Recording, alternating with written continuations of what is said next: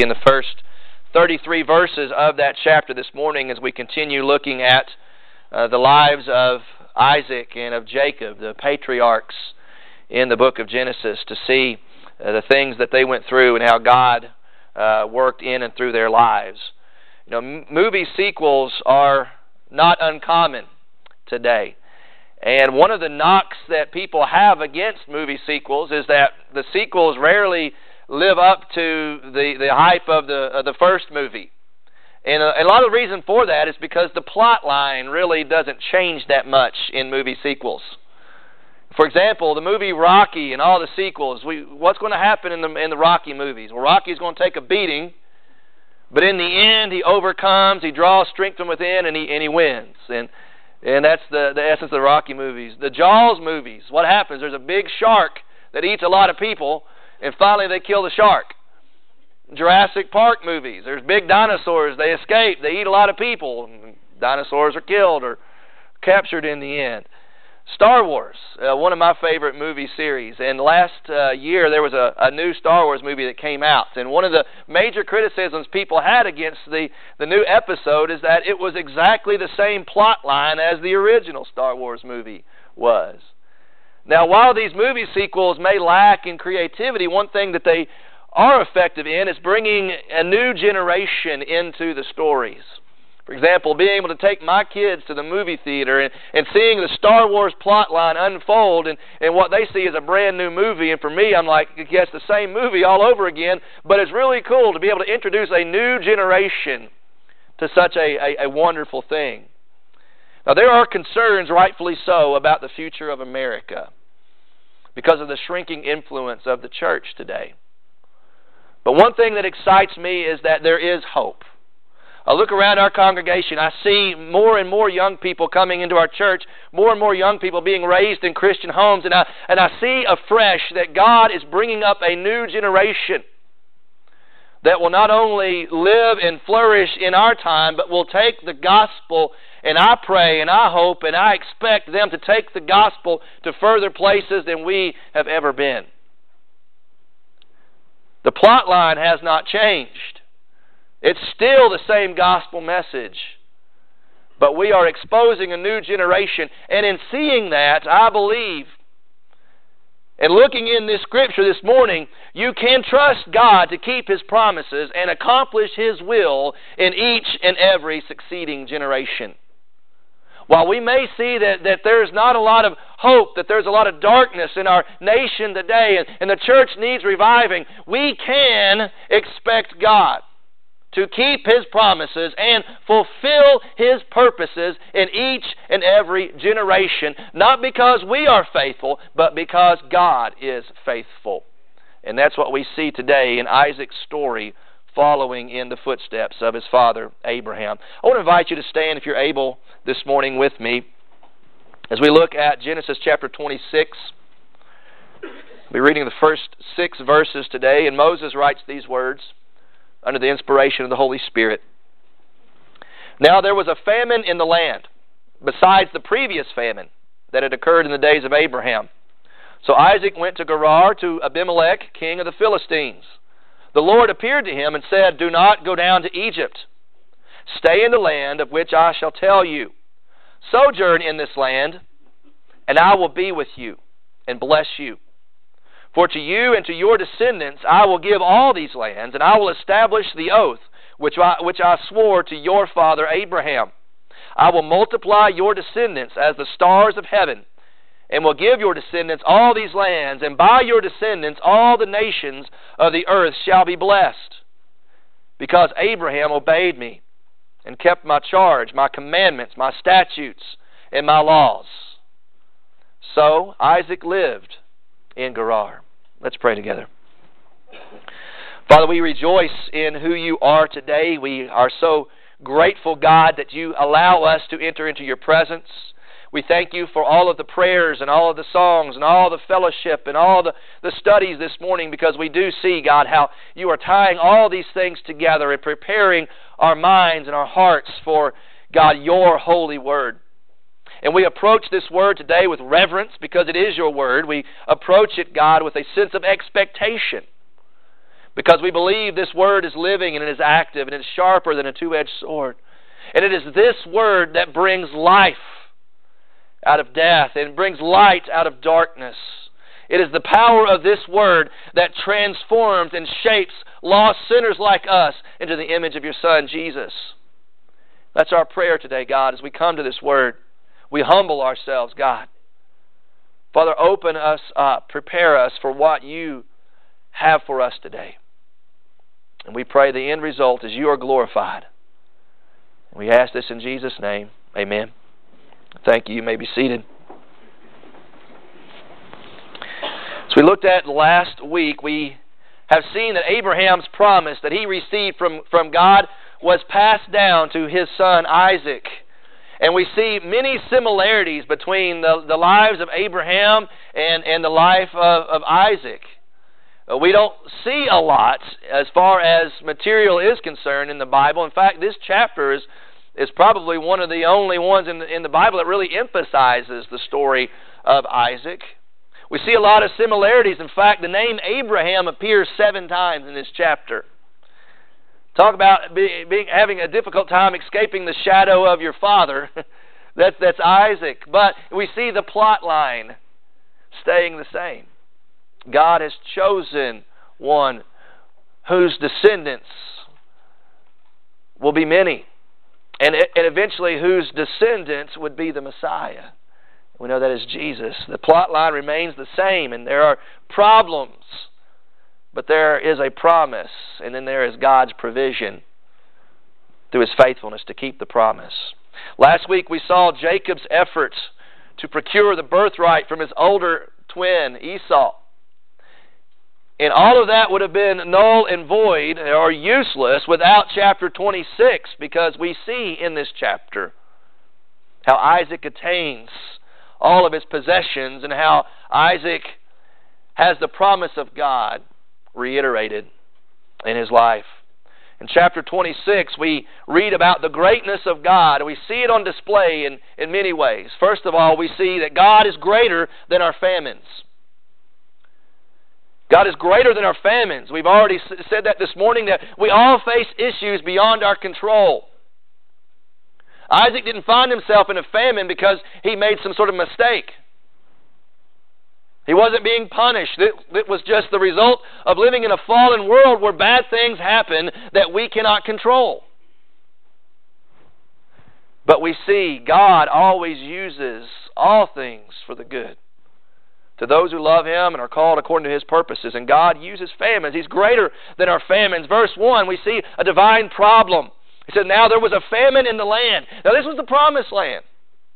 This is where God told Abraham, I will give all this land to your descendants. This is the land of promise, and yet the promised land has a famine. And we learned it's not the first time. It says, besides the previous famine that had occurred in the days of Abraham.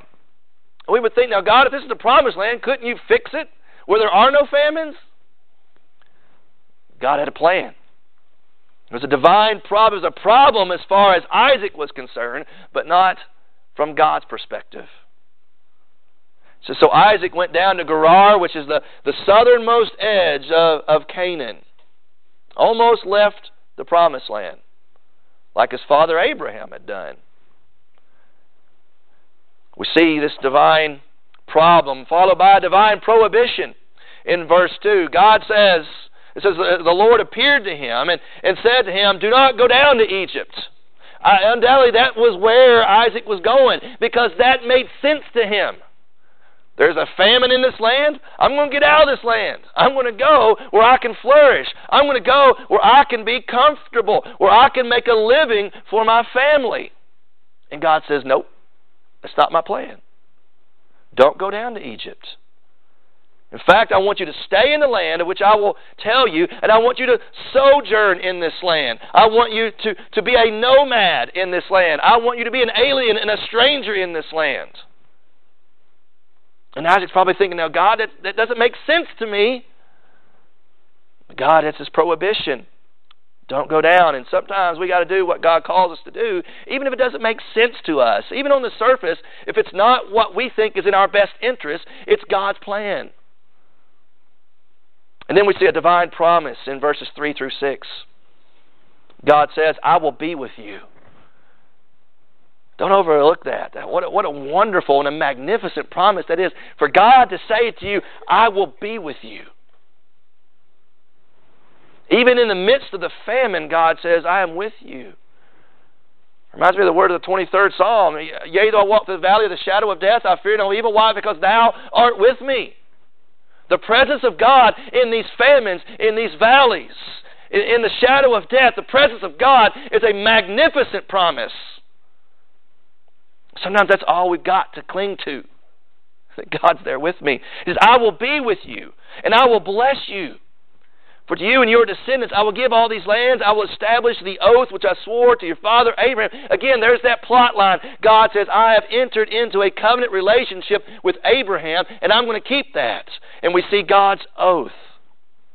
God's oath in this promise. This covenant promise to bless all the nations of the earth. You see, if God allowed something to happen to Isaac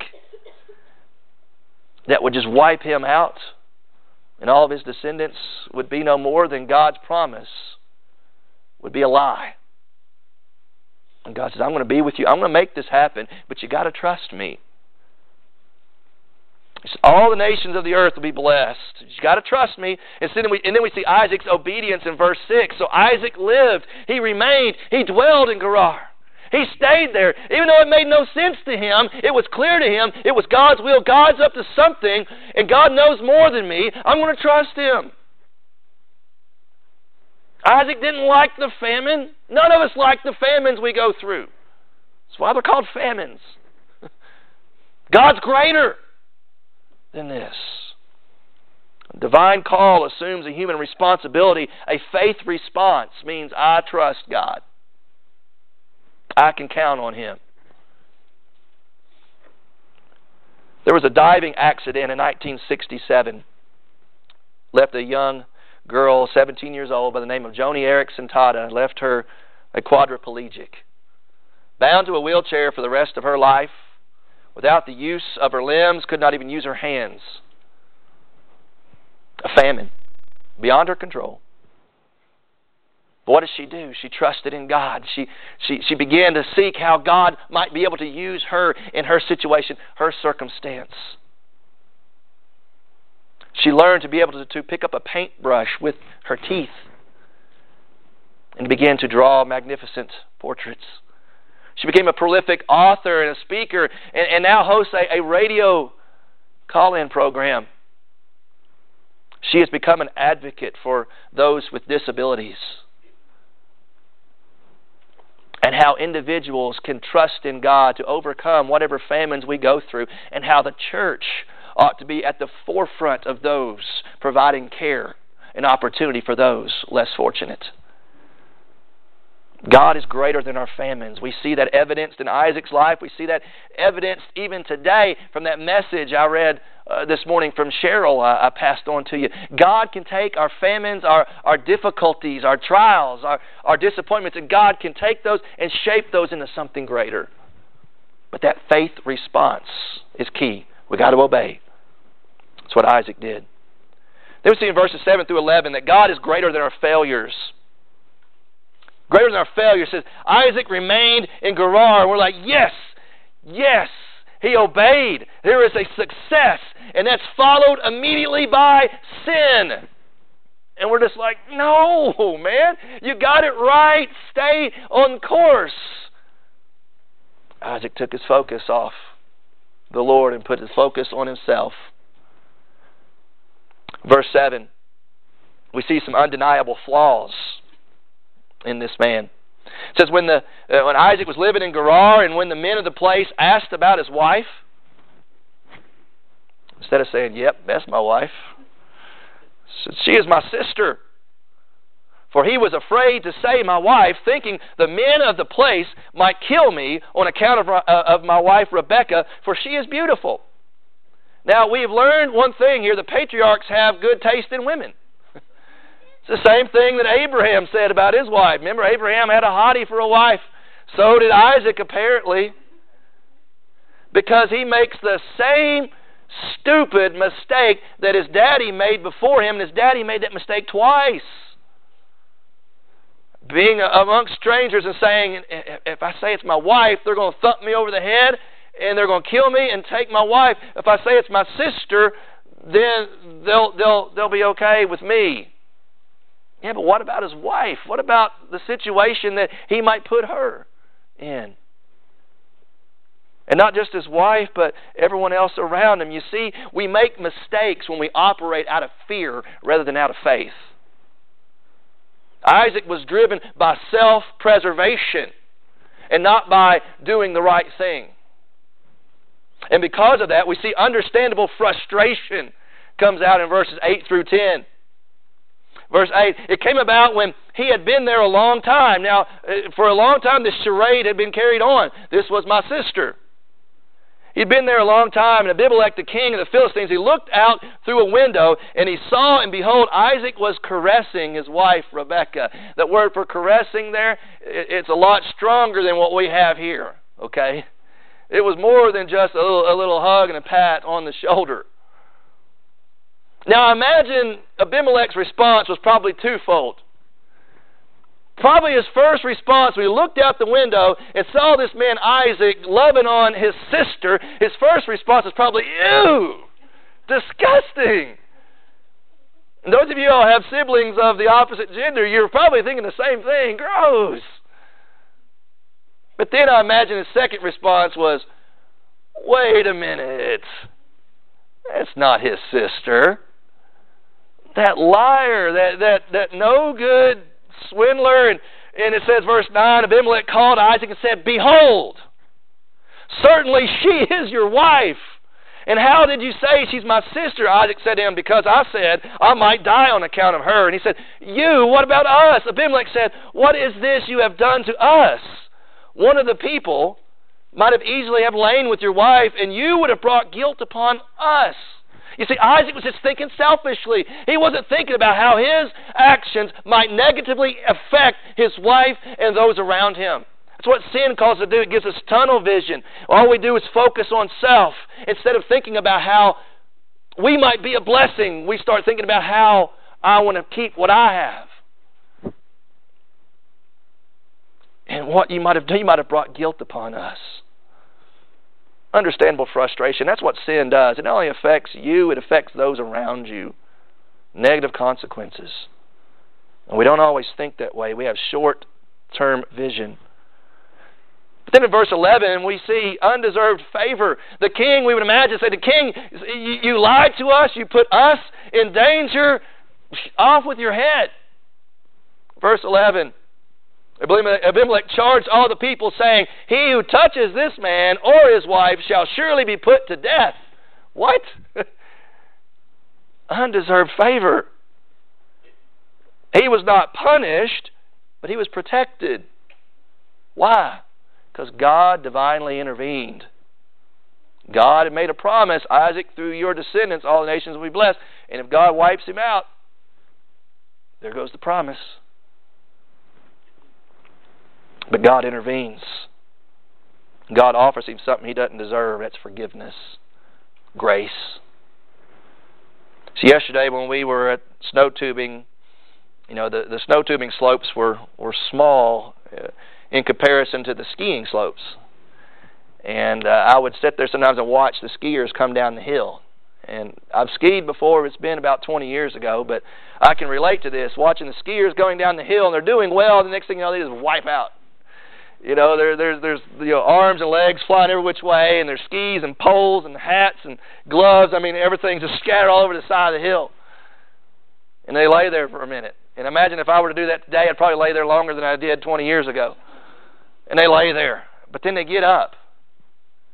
And they assemble all their stuff, get back on the skis, and they try it again. Why? Because they've got enough confidence in their own ability to finish the course. I'll do better next time. But see, that's not so in the Christian life. It's true, we fall down, we wipe out, and sometimes stuff laying everywhere because we mess up so bad. But instead of entrusting ourselves to get up and finish and say, I'll do better next time, what we do as Christians, what we ought to do is say, God, I messed up, and God, I need your grace. I look to the cross as my only source of hope to get up, pick myself up, and move forward. God, it is only by your grace. God, I trust in the cross of Christ being washed in the blood of the Lamb to forgive me, pick me back up, and move me forward, God. I can't do this. I can't do better. I'll end up wiping out again. But God, it's your grace, and I don't deserve it. That's what we are called to do as Christians, to humble ourselves and say, God, I failed. I messed up. And I have no other option to move forward in life but to trust that the blood of Jesus was sufficient to cleanse me of my sin. Forgive me of all my unrighteousness. Undeserved favor. We see God is greater than our failures. We do fail. And that's no excuse to go out and, well, I'll just fail. We try through sanctification to be holy, but when we fail, God is greater than our failures. And that's hope. It was hope for Isaac. It's hope for you today. Finally, God is greater than our fears. Our fears. There was some uncertainty in Isaac's life now. Uncertainty due to conflict. There was already some conflict brewing now because of this charade he pulled. But things get worse. And then the question is asked, would God come through? He helped me out in this. Is God going to come through again? We see, first of all, that his wealth comes from the Lord. In verses 12 through 14, specifically it says, Isaac sowed in that land, and he reaped the same year 100-fold. Agriculturally speaking, that's impossible. Nothing's impossible with God. God wanted this man to have this wealth. There it was. It's funny how that happens. When God wants something to happen, it happens. 100-fold. And the Lord blessed him. And the man became rich and continued to grow richer until he became very wealthy. For he had possessions of flocks and herds and a great household. There was animals and peoples everywhere belonging to him. I'm thinking, man, way to go, Isaac, man. God fixed you up. He picked you up and he moved you forward. He brought you to a better place, a better situation. And then we read at the end of verse 14 that the Philistines envied him. They envied him. But then what do we see next here? We see verse 15 to 22, his worries are taken to the Lord. Instead of saying, all right, well, I've got to find some way to fix this, God. I got to find some way to weasel myself out of this situation. He entrusted himself to God. Verse 15, it says, now all the wells which his father's servants had dug in the days of Abraham, his father, the Philistines stopped up by filling them with earth. Now that's a problem. When you got a bunch of herds and a bunch of people living in a climate like Palestine, you need water. Lots of water. And after Abraham died, the Philistines, out of envy, out of spite, just loaded dirt all in those wells, dumped it full of dirt. Abimelech said to Isaac, go away from us. You are too powerful for us. So Isaac departed from there, and he camped in the valley of Gerar, and he settled there. Now there was already conflict with him and the Philistines because of his lie. Now there's conflict because they're fighting over a common ground there. Limited regional resources created a conflict of interest, but this time he trusted God. The Philistines tried their hardest to stop God's plan. Because you see, it goes even further. Verse 18, now Isaac dug again the wells of water which had been dug in the days of his father Abraham, for the Philistines had stopped them after the death of Abraham, and he gave them the same names which his father had given him. So he's going to keep following in his father's footsteps. But when Isaac's servants dug the well in the valley and found there a well of flowing water, the herdsmen of Gerar quarreled with the herdsmen of Isaac, saying, the water is ours. So he named the well Esek, because they contended with him. And they dug another well, and they quarreled over it too. So he named it Sitnah. He moved away from there, and he dug another well. And this time they did not quarrel over it. So he named it Rehoboth, for he said, at last the Lord has made room for us, and we will be fruitful in the land. Rehoboth means broad place. You see, the Philistines kept trying to stop Isaac, but God was with him. The enemy will continue to try to thwart God's plan in your life. But you see, what this tells me is that the devil don't have enough dirt to stop up all the wells that God can create in your life. when you humble yourself and you trust yourself to Him. You see, God's will is going to be accomplished, and we take our worries to God, and we say, God, there is an enemy fighting against you. We do not war against flesh and blood. We know this. Scripture tells us that plainly. We fight a higher power, a stronger being, but we entrust ourselves to the one who is greater. God is greater than all of our fears. We need not worry. We take our worries to the Lord and let God fight our battles for us. You see, God finally provided a well that the Philistines weren't going to take away. And then we see in verses 23 to 24, His word from the Lord. He went up from there to Beersheba, and the Lord appeared to him the same night. Went back to where his father Abraham used to dwell. And the Lord appeared to him and said, I am the God of your father Abraham. Do not fear. Why? For I am with you. There's the promise of His presence again. For I am with you. I will bless you and multiply your descendants for the sake of my servant Abraham. You see, He reminded him of this promise. And it's good for us to get into the Word of God and let the Word of God get into us. Because when we take our focus off the Word and put it on the world, all kinds of problems begin to flood in. All kinds of thoughts and worries begin to creep in. But when the Word of God speaks to us and reminds us that God is with us and we are blessed in Him, in His Son, Jesus Christ, there's no need to worry anymore.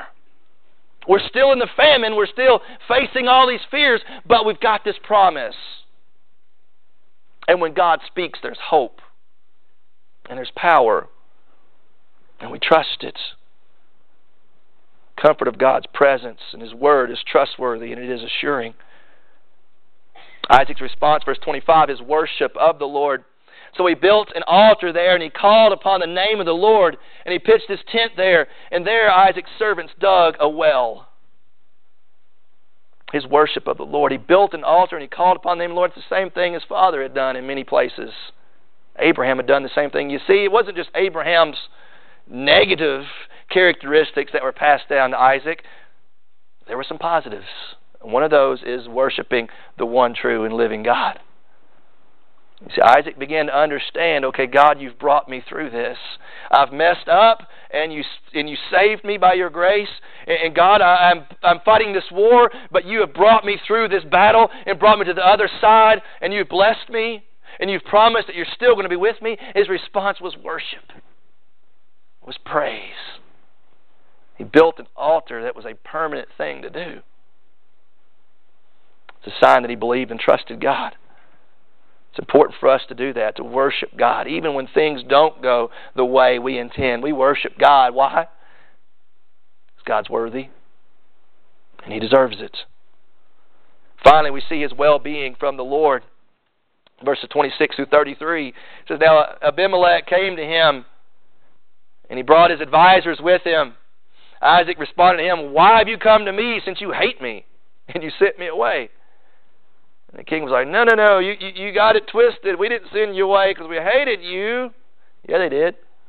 We sent you away because, there wasn't enough room. But now we see, verse 28, we see plainly that the Lord has been with you. So we said, let us there now be an oath between us, and let us make a covenant. You see, they recognized that they were fighting against a higher power. And they realized that they were not going to be able to succeed. In fact, Isaac was succeeding even without them. And they're like, we're fighting a higher power. Let's humble ourselves. Let's enter into an oath, a covenant, an agreement. And that is exactly what you need to do to find forgiveness of your sins, to find eternal life. You recognize you are fighting against a higher power. You are at enmity with God, and you will not prevail. And you humble yourselves and say, God, let's have an oath together. Let's enter into a covenant relationship together, because I recognize without you I'm doomed. And God says that's available. It's available through the cross for each and every one of us. We recognize our failures and recognize that we stand guilty in God's court of law, and that we will spend eternity in hell without God's forgiveness. And we humble ourselves and say, God, I want an oath, I want a covenant with you. I want a relationship with you that's binding. And God says, whoever calls on the name of the Lord Jesus will be saved. got to humble yourself. It's a problem with many folks. They don't recognize they are fighting against God, and there is no hope to win. You need to wave the white flag and surrender and say, God, I'm tired of fighting you because I know I'm going to fail in the end and I will be destroyed in the end. God, I need forgiveness. Wave that white flag and God will forgive you. He's a God of mercy and grace. God wants you to enter into that relationship with Him. He says, we see that you are blessed, and we don't want you to do us any harm. We know now you are blessed of the Lord. And they made a feast, and they ate, and they drank, and in the morning they arose, and they exchanged vows, exchanged oaths, and Isaac sent them away. They departed him in peace, and it came about the same day. Coinky-dink? No, the same day.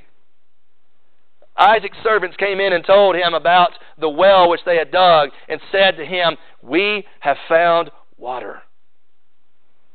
We found water. You know, God provided for his well-being because he had a covenant arrangement with God. And his enemy recognized they needed a covenant agreement with him because he was on the right side. That same day. It's interesting to me, this chapter started with what? A famine. And it ends with what? A well. Hence the title of the sermon, All's Well That Ends Well. You know, every time I hear the word well, it takes me back to when I was a kid. My Mama Gilvin lived on a farm in Montgomery County, Mom's mother. And she lived on a farm in Montgomery County and did not have indoor plumbing. And I would go out there, we'd go there every Sunday after church. I'd go out there and stay, you know, all summer long and just enjoyed being out there. But I always thought it was peculiar. They had no indoor plumbing, but they had a well. And there was always a source of water there. But in the back room there was boards.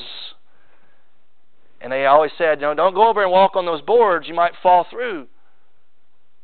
There's a well down there. When I was a little kid, I heard there was a well down there. I wasn't thinking W-E-L-L. I was thinking W-H-A-L-E. I was thinking, Mama's got Shamu living under her house. And my cousins would come over and they go, hey guys, get off the wood. No, man, you're going to end up like Jonah. You're going to fall through there and you're going to end up in the well that lives underneath Mama's house. And of course, I grew older and began to understand, okay, that's not the kind of well they were talking about. But even though there was no indoor plumbing there was always a dependable, faithful source of water. And I see that in the Scripture today. And it tells us that we can trust God to keep His promises and accomplish His will for each and every generation because there is a well, a water well, W-E-L-L. There's a well that will not run dry. And so what we see is that God's Son is soul satisfaction for the soul. That the Son of God, the living water, is the only satisfaction that you and I have for the soul. Revelation 22:17, come, let who is thirsty come and take the water of life without cost. All is well that ends well, that only ends well if you will humble yourself, call out to God, enter into that covenant relationship with Him by faith and repentance, and trust in His Son, Jesus Christ, for the forgiveness of your sins. Let's pray together.